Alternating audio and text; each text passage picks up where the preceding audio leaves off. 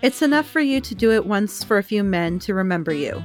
But if you do it year after year, then many people remember you and they tell it to their children. And their children. And grandchildren remember. And if it concerns books, they can read them. And if it's good enough, it will last as long as they are human beings. Ernest Hemingway.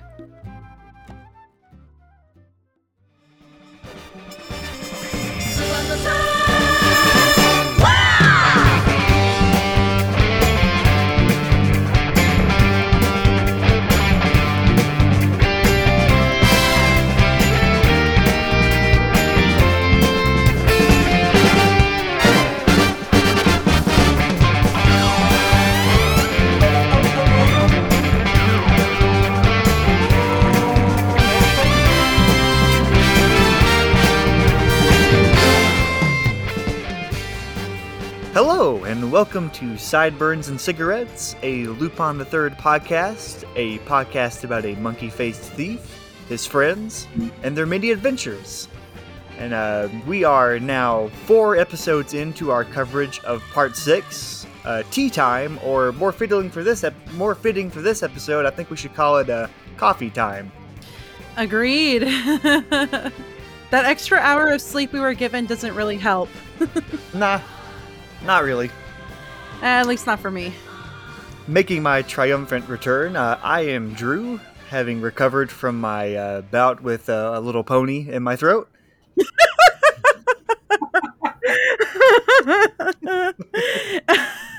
And I'm Natalie. Congrats, Drew, on getting that little pony out. Thank you. It was quite difficult. Oh, God. And I'm Chris. I have nothing to add about this. It's a little bit of a slow night. Let's just say daylight savings works differently for everybody. And also, Jay's not joining us tonight. It's okay, though. You're going to have to contend with us adorable 3. Heck yes. And we're totally not sitting here just stalling because we're terrified of talking about tonight's episode.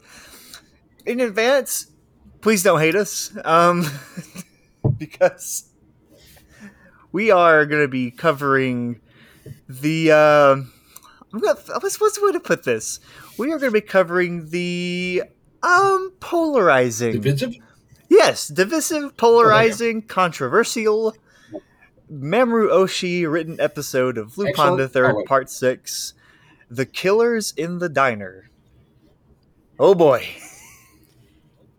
I'm actually very afraid to talk tonight, but here's the thing that I just want to say on behalf of myself, and I'm trying to have this, morale about myself while I record tonight, and that is, I'm just saying this on behalf of myself. I'm nearly 31 years old. I don't like dealing with high school drama. That's the second point. And the third point is, why am I letting people's negative views, or at least, downer views of something, destroy my enjoyment of something? Oh, God. I don't see what the big deal is. Yeah, me neither. I agree wholeheartedly. I went into this episode very tepid. I'm an easy mark for Mamoru Oshii and his, I'm going to just say it, fairly pretentious, late career Ghost in the Shell Innocence phase.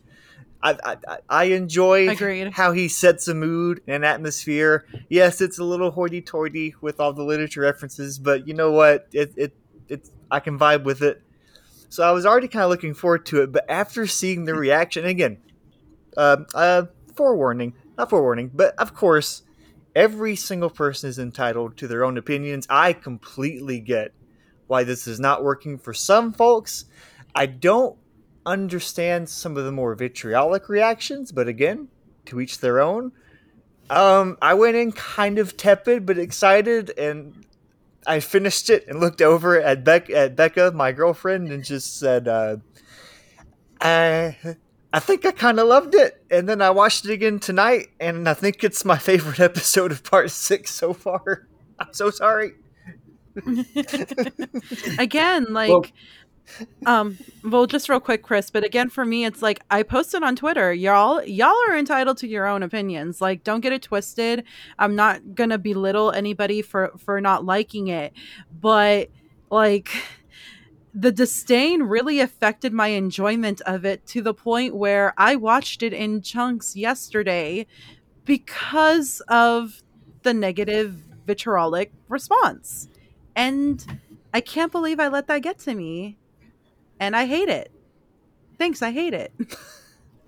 I was just going to point out that when I watched the episode, I found myself enjoying it immensely.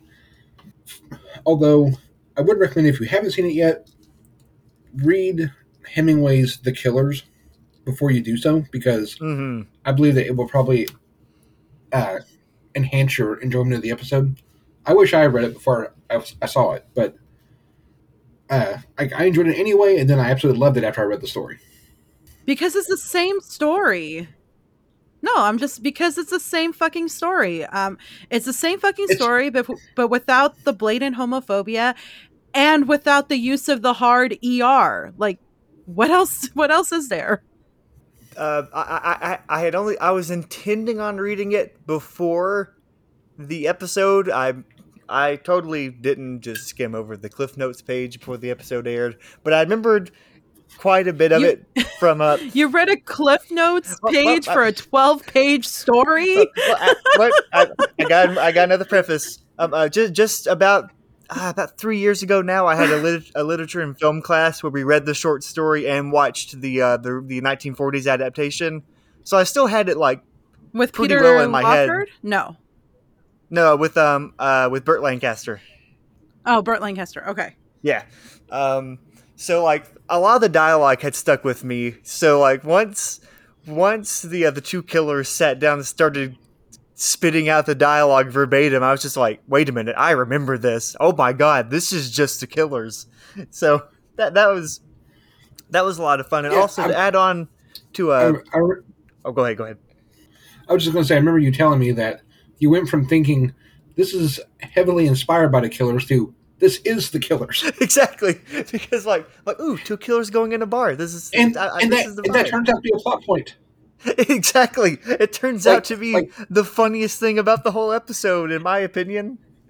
Right, right. It's like the episode itself isn't an adaptation of the story so much as it is about Lupin, Jigen, and Fujiko staging an adaptation of the story.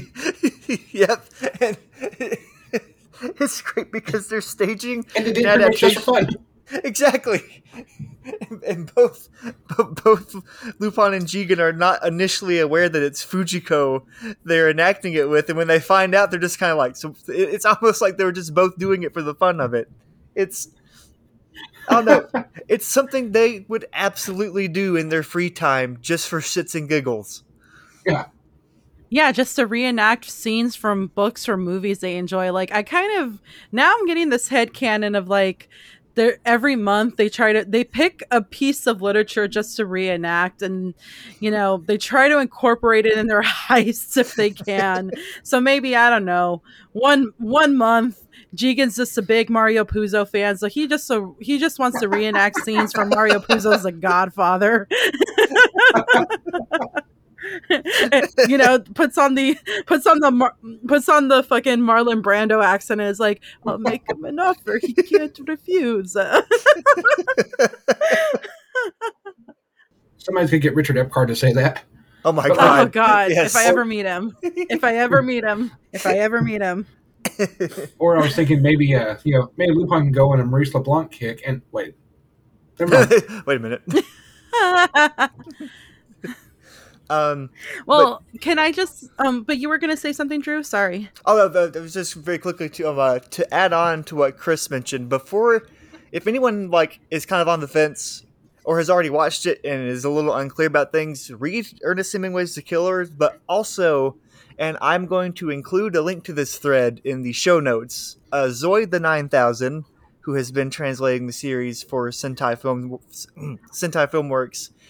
did a very, very informative thread, kind of like pointing out all of the specific references and some of the gags in it, and I had already enjoyed it, but their thread gave me an even more immense appreciation for it, and that's kind of what booted it up to being my favorite episode once I found out. Well, I mean, once it really clicked what they were doing, and up to the detail of Lupin specifically name dropping book titles and trying to bait Fujiko into naming the book titles as well, and then Jigen initially getting fed up with it. It's a very helpful. It really adds a whole new layer to it. It does. Yeah, and again, thank you to Zoid the 9000. We know he listens to us. Like hashtag team follow back. Shout out. No, I enjoyed his thread too, and he did respond to my Twitter post today, and I do thank him for that. But going back to what you were saying, Drew, again, I encouraged people and even gave a content warning on the last episode about this particular short story. I get it. Ernest Hemingway is not everybody's cup of tea. Now I could do a mini-sode about this, but you know what? Let me just get to some basic facts here. Ernest Hemingway. And I actually had this really deep conversation about him as an author with my ex because he was in town this weekend. Ernest Hemingway. His politics were shit. Let's be real. Especially if you're a very liberal person, you're not going to agree with his politics. However, this man, the reason why we consider him, I say we as in like on an academic level, why scholars do consider him as one of the best American writers of the 20th century is because of his prose. He kind of wrote in prose in something called the iceberg theory, where you try not to focus too much on backstory for characters. You kind of just go head first into dialogue before you go into development. And I get it. That kind of prose is not everybody's cup of tea. Some people enjoy backstory or character development. I happen to enjoy it too. But one of the reasons why I enjoyed Hemingway, particularly as a very emo teenager, while we were reading him in high school, was his book that he wrote after fighting in the First World War. He wrote For Whom the Bell Tolls, which is basically his view of the war after suffering from post-traumatic stress disorder. So this man used his trauma to write his most amazing literature, in all honesty. And it wouldn't surprise me that a young Monkey Punch would have read his books, because this isn't the first time Ernest Hemingway is referenced at all in the Lupin franchise. You have the 1991 special, I believe, the Hemingway Papers. Yeah. Which is based. Yeah, it's not one of my favorites. I had it on bootleg for so long, but it is a good one because you have this awesome fight scene between Goemon and Jigen that just kind of ends in a stalemate. And also because they go after a treasure that's supposedly Ernest Hemingway on his travels, because this man was like Pitbull. He was Mr. Ninth. He was Mr. Worldwide. Like Ernest Hemingway was Mr. Worldwide before. I was expecting tonight. I just compared Ernest Hemingway to Pitbull. Oh God! But basically, Ernest. Jokes aside, Ernest Hemingway. Shut up, Chris. Ernest Hemingway. Oh Lord, that somebody's gonna make fan art of that, and I'm never gonna unsee it. You're welcome.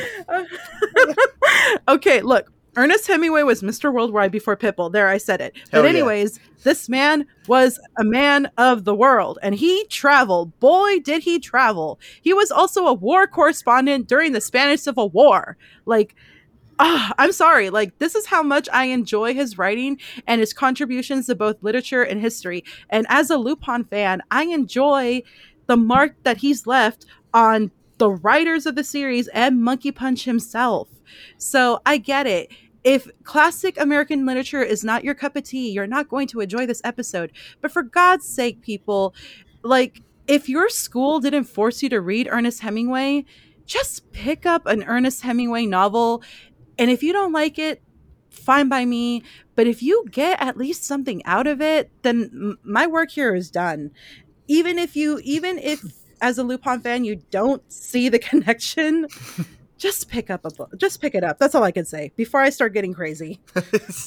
Well, see, something I've noticed about Part 6 in particular is that it's really leaning into classic crime literature.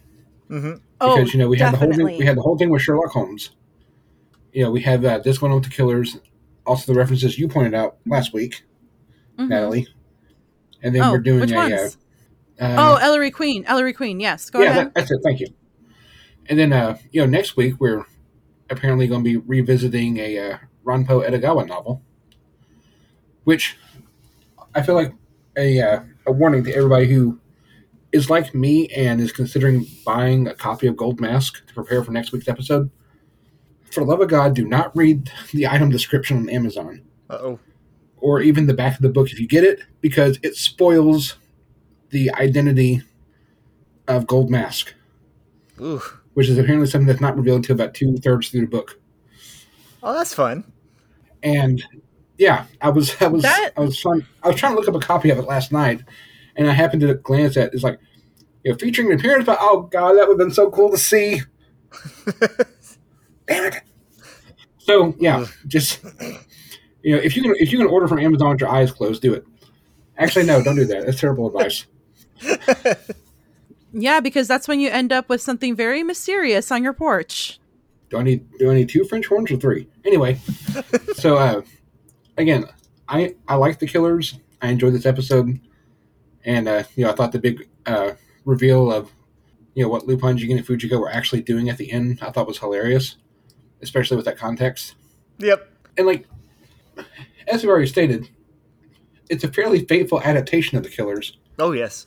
Up until almost the midpoint, where it suddenly becomes an adaptation of Ballroom Blitz by Sweet. Oh God, yes. The man in the back said everyone attack, and it turned into a Ballroom Blitz. The girl in the corner that everyone's mourning, she can kill you with a wink of her eye. Yeah. Which to be fair, Fujiko's disguise was pretty cute. But I agree. But yeah, I mean, I'm a big classic rock buff, so that's what I was thinking of when when that gunfight erupted. Touching upon Fujiko's adorable disguise, can we at least enjoy that it's now canon that Fujiko cannot cook for shit? Oh my god. She can't dance. She can't dance. She can't cook. She ain't getting a husband with those traits. I'm just kidding. I like the Fujiko reveal kind of I don't know if I'm dumb or not, but the Fujiko reveal kind of genuinely surprised me. But what tipped it off was when Lupin in disguise starts criticizing the food, and there's that close up of her, and her eyebrows are twitching.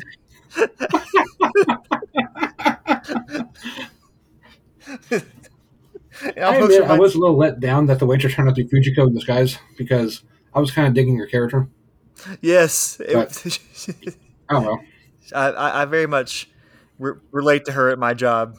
I can just imagine that this isn't, because this is now established as canon. I can just imagine on the calendar at their hideout, they have a specific day when Fujiko is set to cook, and the boys are already packing Metamucil and Tums. Just we'll eat it because we love her, but we won't let her know how sick we'll be tomorrow. Well, now think about it. There was that one bit in Mystery of Mamo where Fujiko cooks for Lupin, and he spits it out because it was too hot. What are you trying to do? Freaking scald me to death too? Oh yeah, I remember that. Yeah. So this really isn't a new revelation. Nah.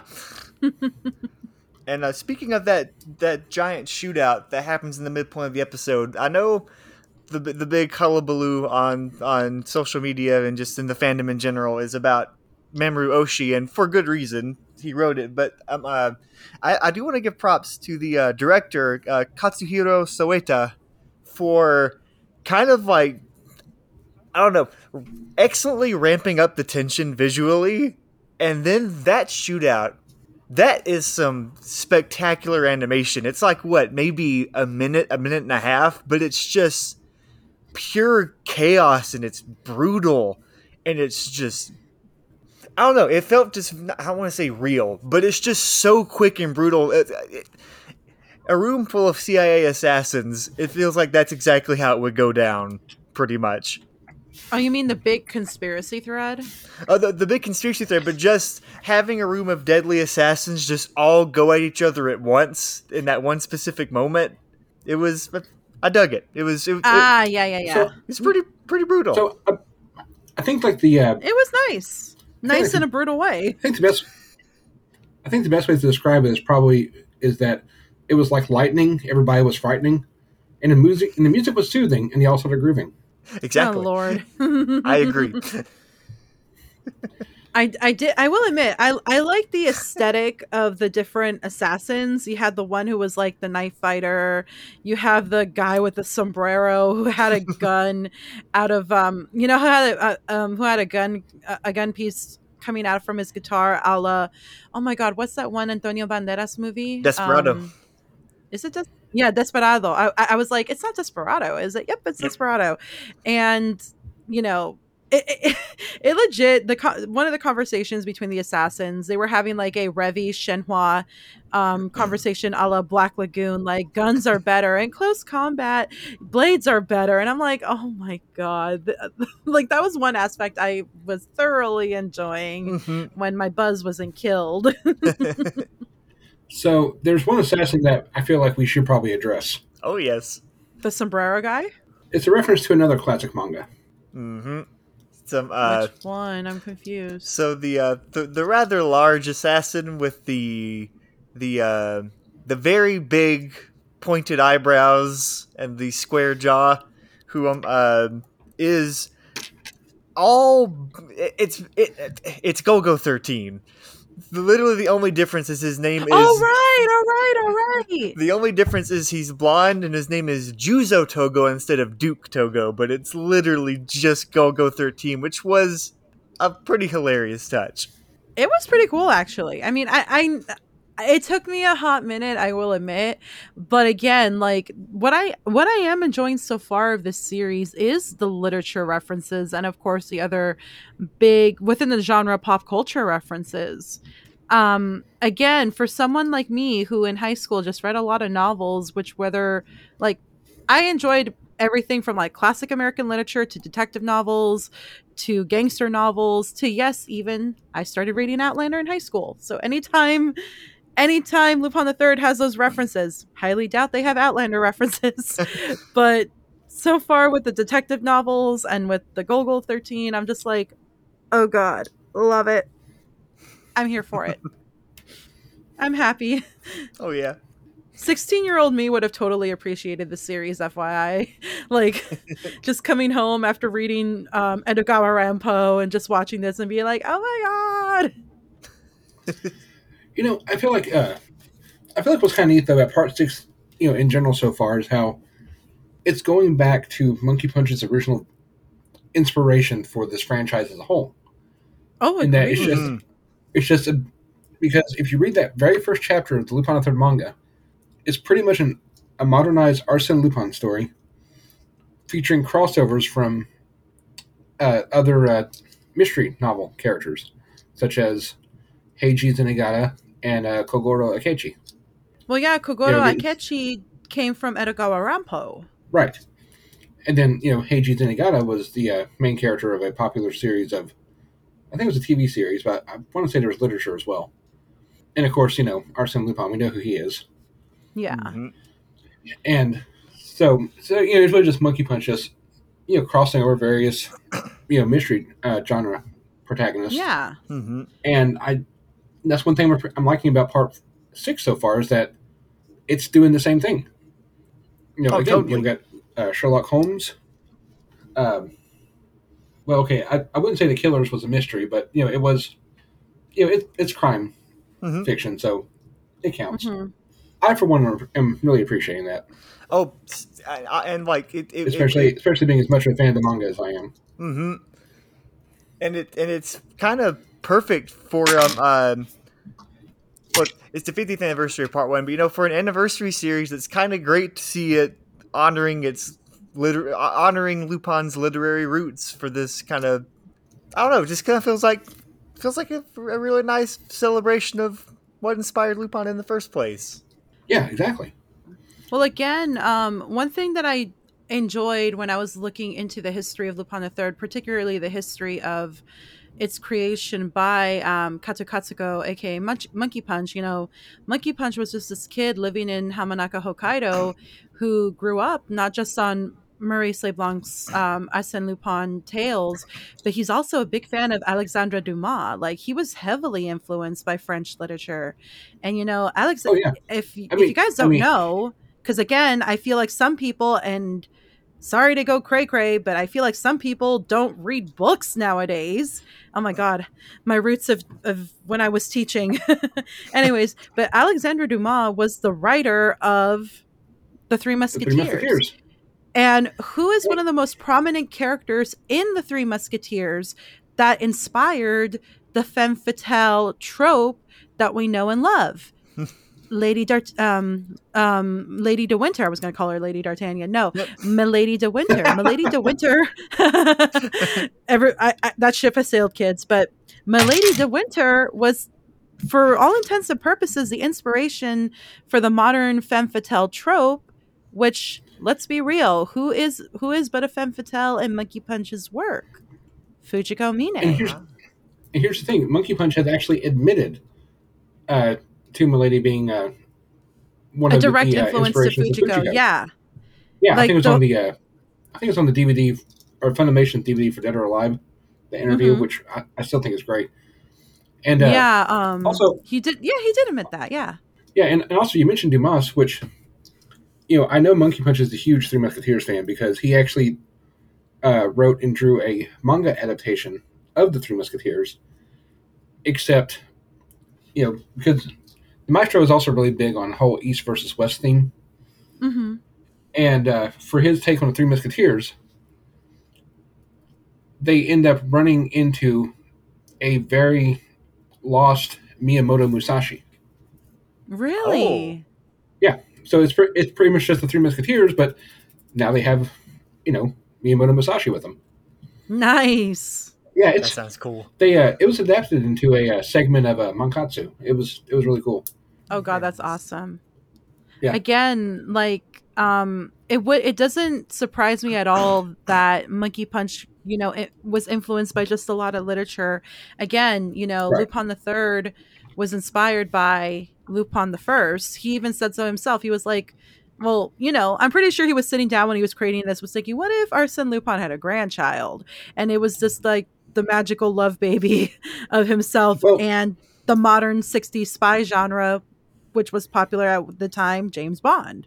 Well, and I think he's actually said in that same interview we mentioned earlier that his editor asked him what he was going to be doing next, and he hadn't really thought much about it, but he felt like he had to give the guy an answer right then and right there. So he thought back to Maurice Leblanc. He's like, I want to draw Lupin. It was just going to be like a 3-month project. Yeah, but it ended up lasting 54 years. Mm-hmm. So yeah, totally. That's something. And counting.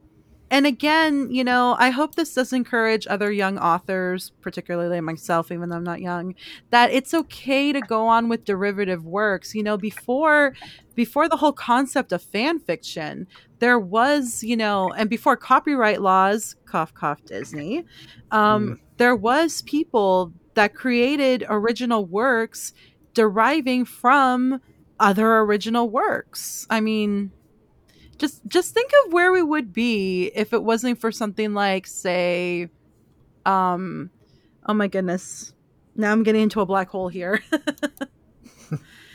But yeah, imagine a world where Monkey Punch didn't create, it wasn't, emboldened to create something based off of a piece of literature he read as a child. Ooh. We wouldn't be here. I'd be pretty sad without it. Yeah, that's true. We wouldn't be here. Yeah, none of us would know each other. That's for sure. Yeah, we're going back to that back to Jesus moment. But the response to this episode does not really some of the more vitriolic stuff does surprise me, but the general response does not surprise me that much, because not only are we dealing with Ernest Hemingway, who is not everyone's cup of tea, it's also an episode written by Mamoru Oshii, who is also not everyone's cup of tea. And full disclosure, I'm, for the most part, there's a number of his works I haven't seen, but I'm a really big fan of Oshii, and just the way he especially in his directing with the Patlabor films and Ghost in the Shell. I just love the atmosphere he sets, his progressively, I mean, you can say pretentious, and I can't, it's a valid argument, I can't really disagree. His very referential dialogue that is, I'm thinking specifically about Ghost in the Shell Innocence, which is pretty much just all of the Ghost in the Shell characters quoting scripture and philosophers back and forth at each other, and that's pretty much just the dialogue, although it's still like a gorgeous film. I don't know. I just Beautiful Dreamer got pretty deep too. Yes, and speaking of that, there seems to be these eras of Oshii's career. Like when he got started, this obviously wasn't his start, but one of his most notable things was the Urusei Yatsura TV series, which he wrote and directed many episodes of that. Then he directed the first film, but then the second film kind of shifted. Well, actually, just kind of rambling here, but a lot of stuff shifted in that movie, man. Well, yeah.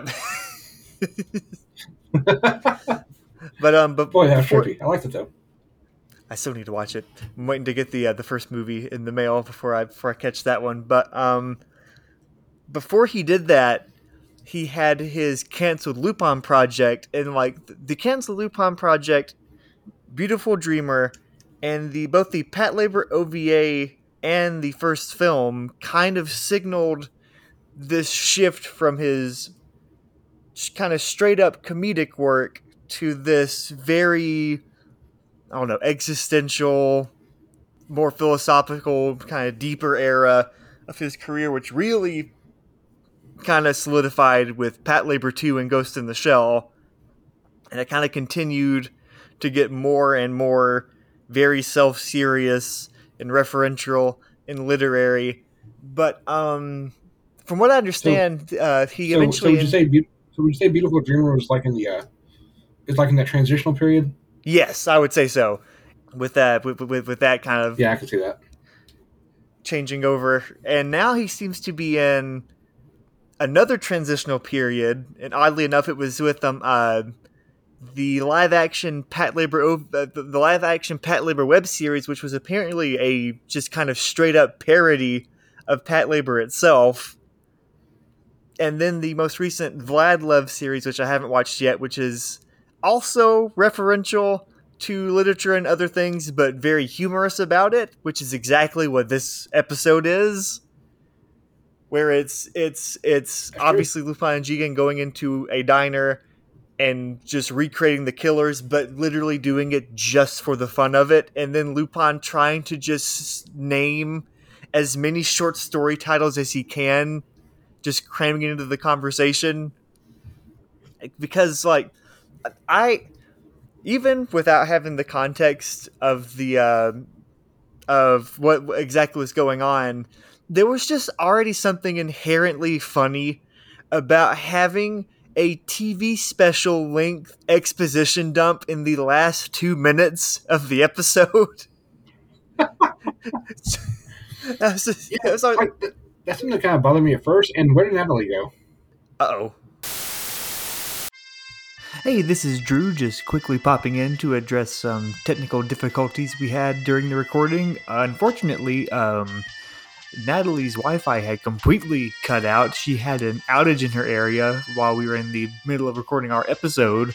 Fortunately, she was pretty quickly able to connect to a hotspot for the remainder of the episode, so I'm just gonna drop us in where we had all fully caught up and continued with our conversation.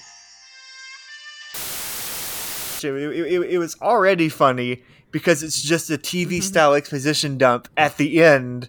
But then when you find out that it's Lupin doing it just to squeeze in the last few titles from the short story compilation.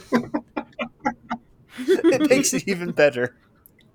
Oh, Lupin. Again, their self-fulfillment of performing literature just for the sake of doing it. They just want to live out some fantasy they're not living. Exactly, and it's like Fujiko says. And what point is there in recreating something unfaithfully? Let's see. Does that pretty much wrap up our general discussion of it, or is there any other points y'all want to touch on? I think I've said I've spilled enough of my love of Hemingway and how I really do think that it is kind of a thing where unless you've read Hemingway, you won't enjoy this.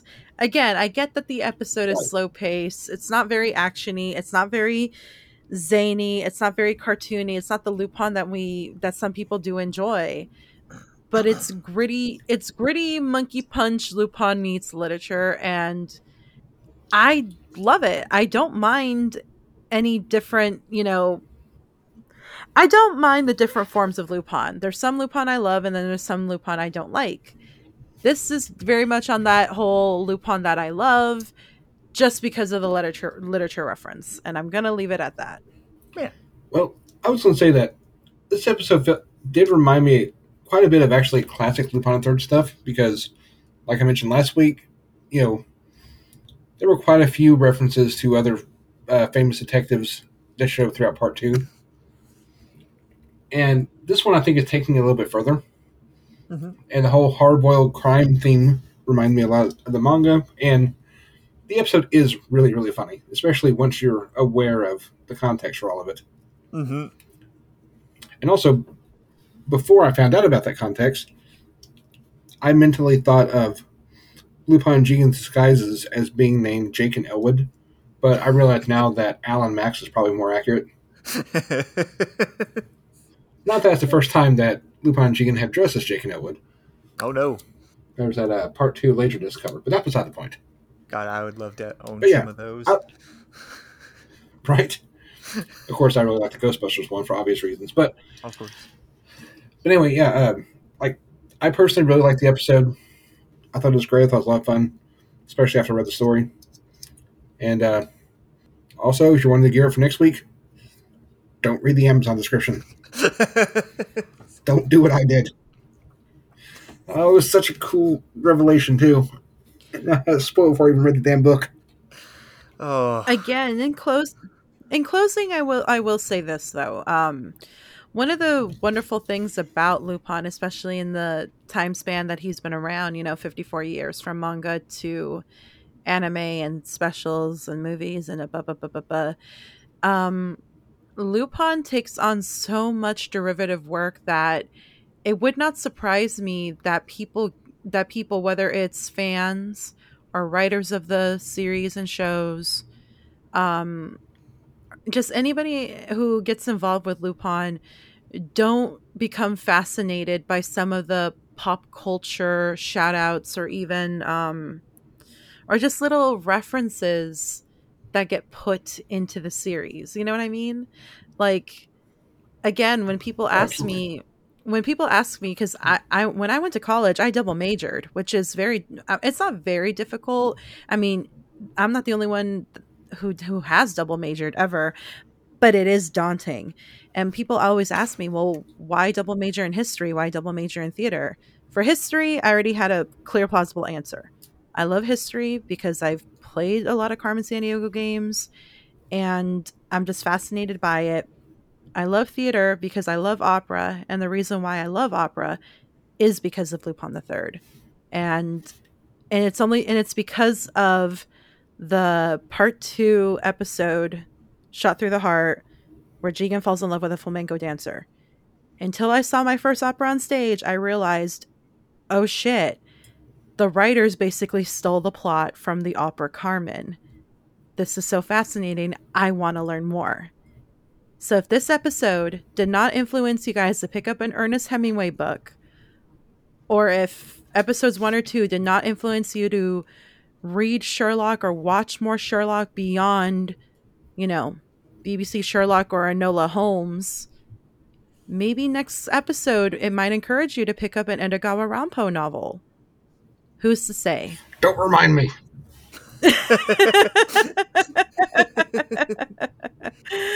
Oh God, Chris. But no, I really gotta agree. I like that this, at least this first half of the series, is at least like, you know, if not like encouraging, it's kind of pointing people like newcomers or fans, whatever, Lupin fans. It's kind of pointing us in the direction of you know, the material that inspired this whole thing in the first place, and I really enjoy it. And like I'm also considering picking up that, or at least getting the I don't know, the Kindle version or something of that Edogawa Rampo book, not looking at the description at all. Please don't. It's gonna be so cool once you find out who Gold Mask actually is. Oh boy. I can't wait to live, through you. I was spoiled by it by our co-host Guillaume, which is okay because I kind of already knew what it was about. But when he told me like who was like the red herring and who was the golden mask and whom else was in it, I was like, no. And he's like, yes. And I was like, oh my goodness. Yeah. Again, this just encouraged me to want to pick it up. And I was like, if I wasn't doing research for my master's degree right now, I would so pick it up and read it. Who the hell thought it'd be a good idea to just put that right there in the blurb on the back of the book? To put what? Wait, what? Like, the item description on Amazon is the same as the blurb on the back cover. Uh-huh. So, who the hell came up with that idea? It's like, oh, well, it's like, not only is this an interesting, Kogoro Akechi story, but it also features, damn it. Thanks. I mean, I'm still probably going to read it. I'm still probably going to love it. But thanks, I hate it. But I so far, we're only 4 episodes in. I'm reserving big judgment until the series is finally over. But honestly, I am so happy with part 6 at the moment, and I am almost certain we're going to revisit Holmes and that whole plot at some point. I mean, there is a shot in the initial trailer of that creepy mask-looking dude like holding a revolver in a tunnel. So we're coming back to this eventually. We've got 8 episodes left. Obviously, it's going to be a 2-parter for these next one-offs. And I'm not even putting it past them to connect those one-offs in some way to it. I don't know.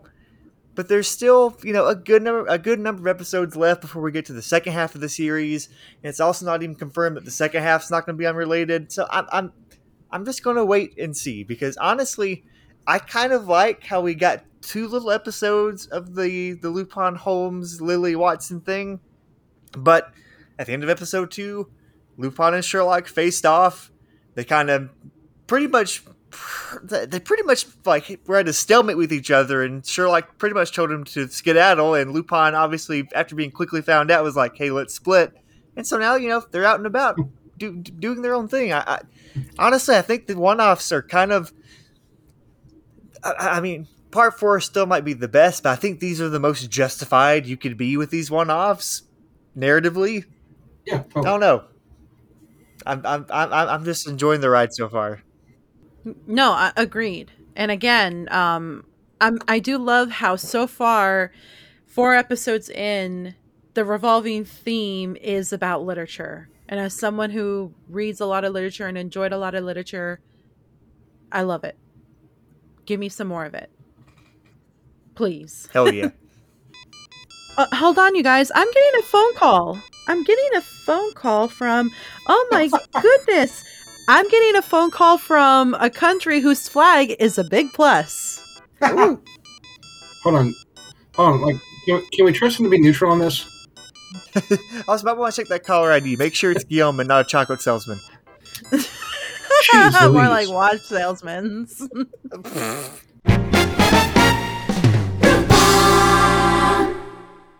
Hello again, Lupantic folks, and welcome back to Tea Time. So today we review episode 4 of the ongoing Lupin III Part 6 series. And this episode has created a bit of an uproar in some sections of the internet, which is something I think needs to be addressed. I know my fellow co-hosts think the same and will also tackle the topic. Some pretty vocal fans online have expressed a level of disappointment that borders on outrage, making them want to drop out of the series. While I believe everyone's tastes are valid and different opinions should be respected, I will admit that I am very surprised by these intense reactions. I understand this episode might have created some expectations, since it is penned by Mamoru Oshii, and that it was a very verbose and exposition-heavy episode, but frankly, the franchise has done so much worse. Need I remind you of the Return of the Magician OVA, of the truckload of mediocre TV specials from the 2000s, or, I don't know, the 2014 live-action film? Killers in the Diner is nowhere near as bad and is certainly not the low point of the series. I guess that the unorthodox narrative structure of the series so far has created some frustration, and maybe the COVID lockdown made us even more hungry for some meaty Lupin III content on a regular basis. I understand that, and to some degree I empathize. But expectations should never cloud our good judgment. My personal policy is to allow the episode to tell me what it wants to tell and see if it strikes a chord or not. I actually enjoyed Killers in the Diner. From the multiple references, including a Golgo 13 stand-in, the Tarantino-esque tension through seemingly inconsequential dialogue, and the twists and turns in the final act. Yes, there is a lot of name-dropping, and the episode turns into a history lesson in its second half, but honestly, I was engaged. As a European citizen, knowing more about the CIA's dirty secrets is always a treat. I hope they didn't tap my mic, though. And it's nice to see Hemingway coming back into the franchise. The joke about Fujiko's cooking adds some levity and hints at a very domestic proximity between the gang members. I also liked how the first half has Lupin and Jigen disguised and voiced by different voice actors who manage to conceal and reveal their true nature at the same time. Lupin III has always worked on some level as a parody of different genres, and this episode fully embraces its meta qualities by parodying a short story while including that very same short story into the episode's narrative. However, I do think that my appreciation of the episode comes from the fact that I've watched Mamoru Oshii's most recent series, Vlad Love. It's a sort of fantasy slice-of-life comedy, a bit like Urusei Yatsura, which Oshii worked on when he started in the industry, but with a vampire and a blood freak. Vlad Love also includes a lot of pop culture references mixed with lessons on social rights, history, and movies. There is an episode fully dedicated to replicate François Truffaut's Day for Night, for God's sake. We must accept that today's Mamoru Oshii is not the same as Ghost in the Shell Oshii or even Jinro Oshii. I know he was meant to direct the third Lupin III animated film and it never got produced, but our capacity to fantasize about what could have been should not influence our perception of what we actually get. My last advice, and you are free to take it or not, is that you should be aware of the power you hold when you are part of a fandom and are active on social media. You should remember that words have weight, and that your opinions, especially the more intense ones, will influence other people's opinions. I will admit that the backlash influenced my view of the episode, and I had to actively fight that little voice at the back of my head telling me that this episode would suck when it actually did not. Be aware of your audience and your words. I hope that I am being aware, that I am being careful, and I am, of course, deeply sorry if I have offended you. That's all for me. I am genuinely thankful to you, dear listener, and I hope I did not make you too uncomfortable. Next week's episode will explore the world of Edogawa Ranpo, and I am convinced it will be a much easier episode to digest. Until we meet again, stay safe, Lupantic folks. And remember, always check the menu before you go to a killer's diner.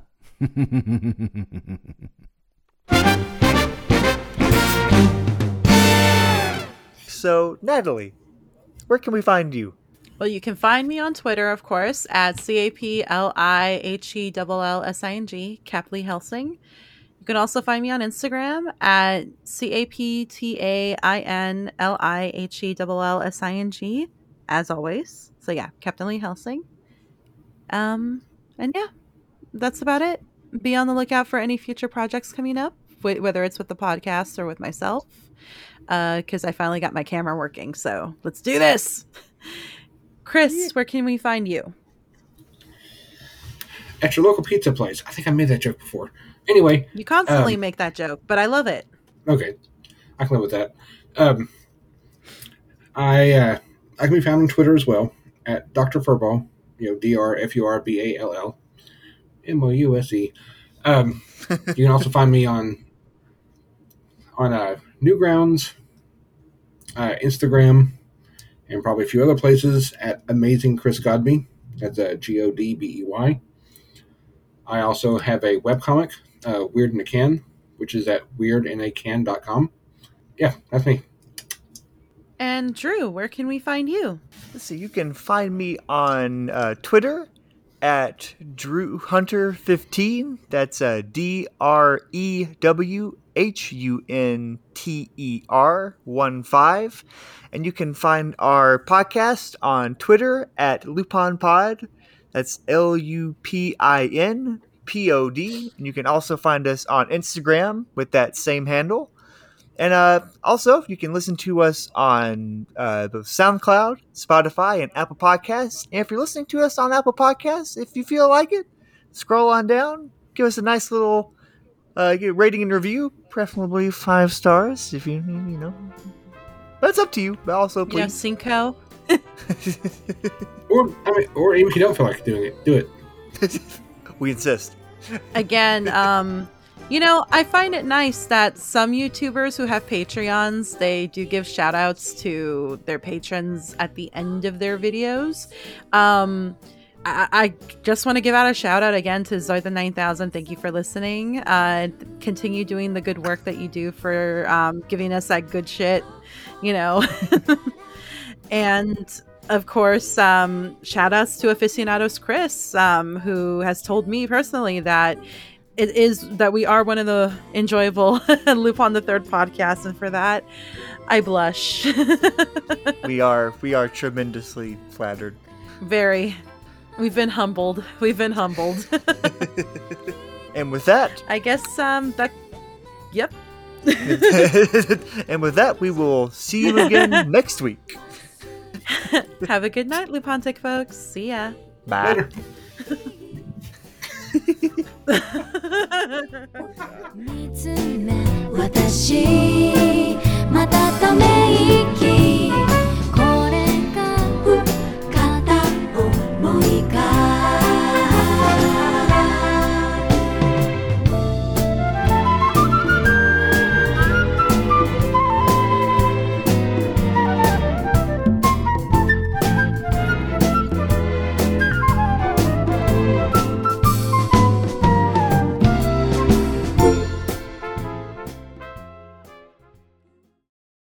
Next time on Sideburns and Cigarettes. We return to the literary world via Edogawa Rampo. I really wish I had more to say about this preview, but I can't because Amazon freaking spoiled it for me. Ugh, goddamn you, Jeff Bezos. Man has a lot to answer for. Man, I can't wait to see all the really fancy costumes in this series. You got Fujiko in a choker with the pipe, and you got Jigen in uniform, and you got Fujiko in a choker with the pipe, and then you got Lupin in a gold mask and a cape, but you got Fujiko in a choker with the pipe. Did I? We get it. We get it. You love Fujiko.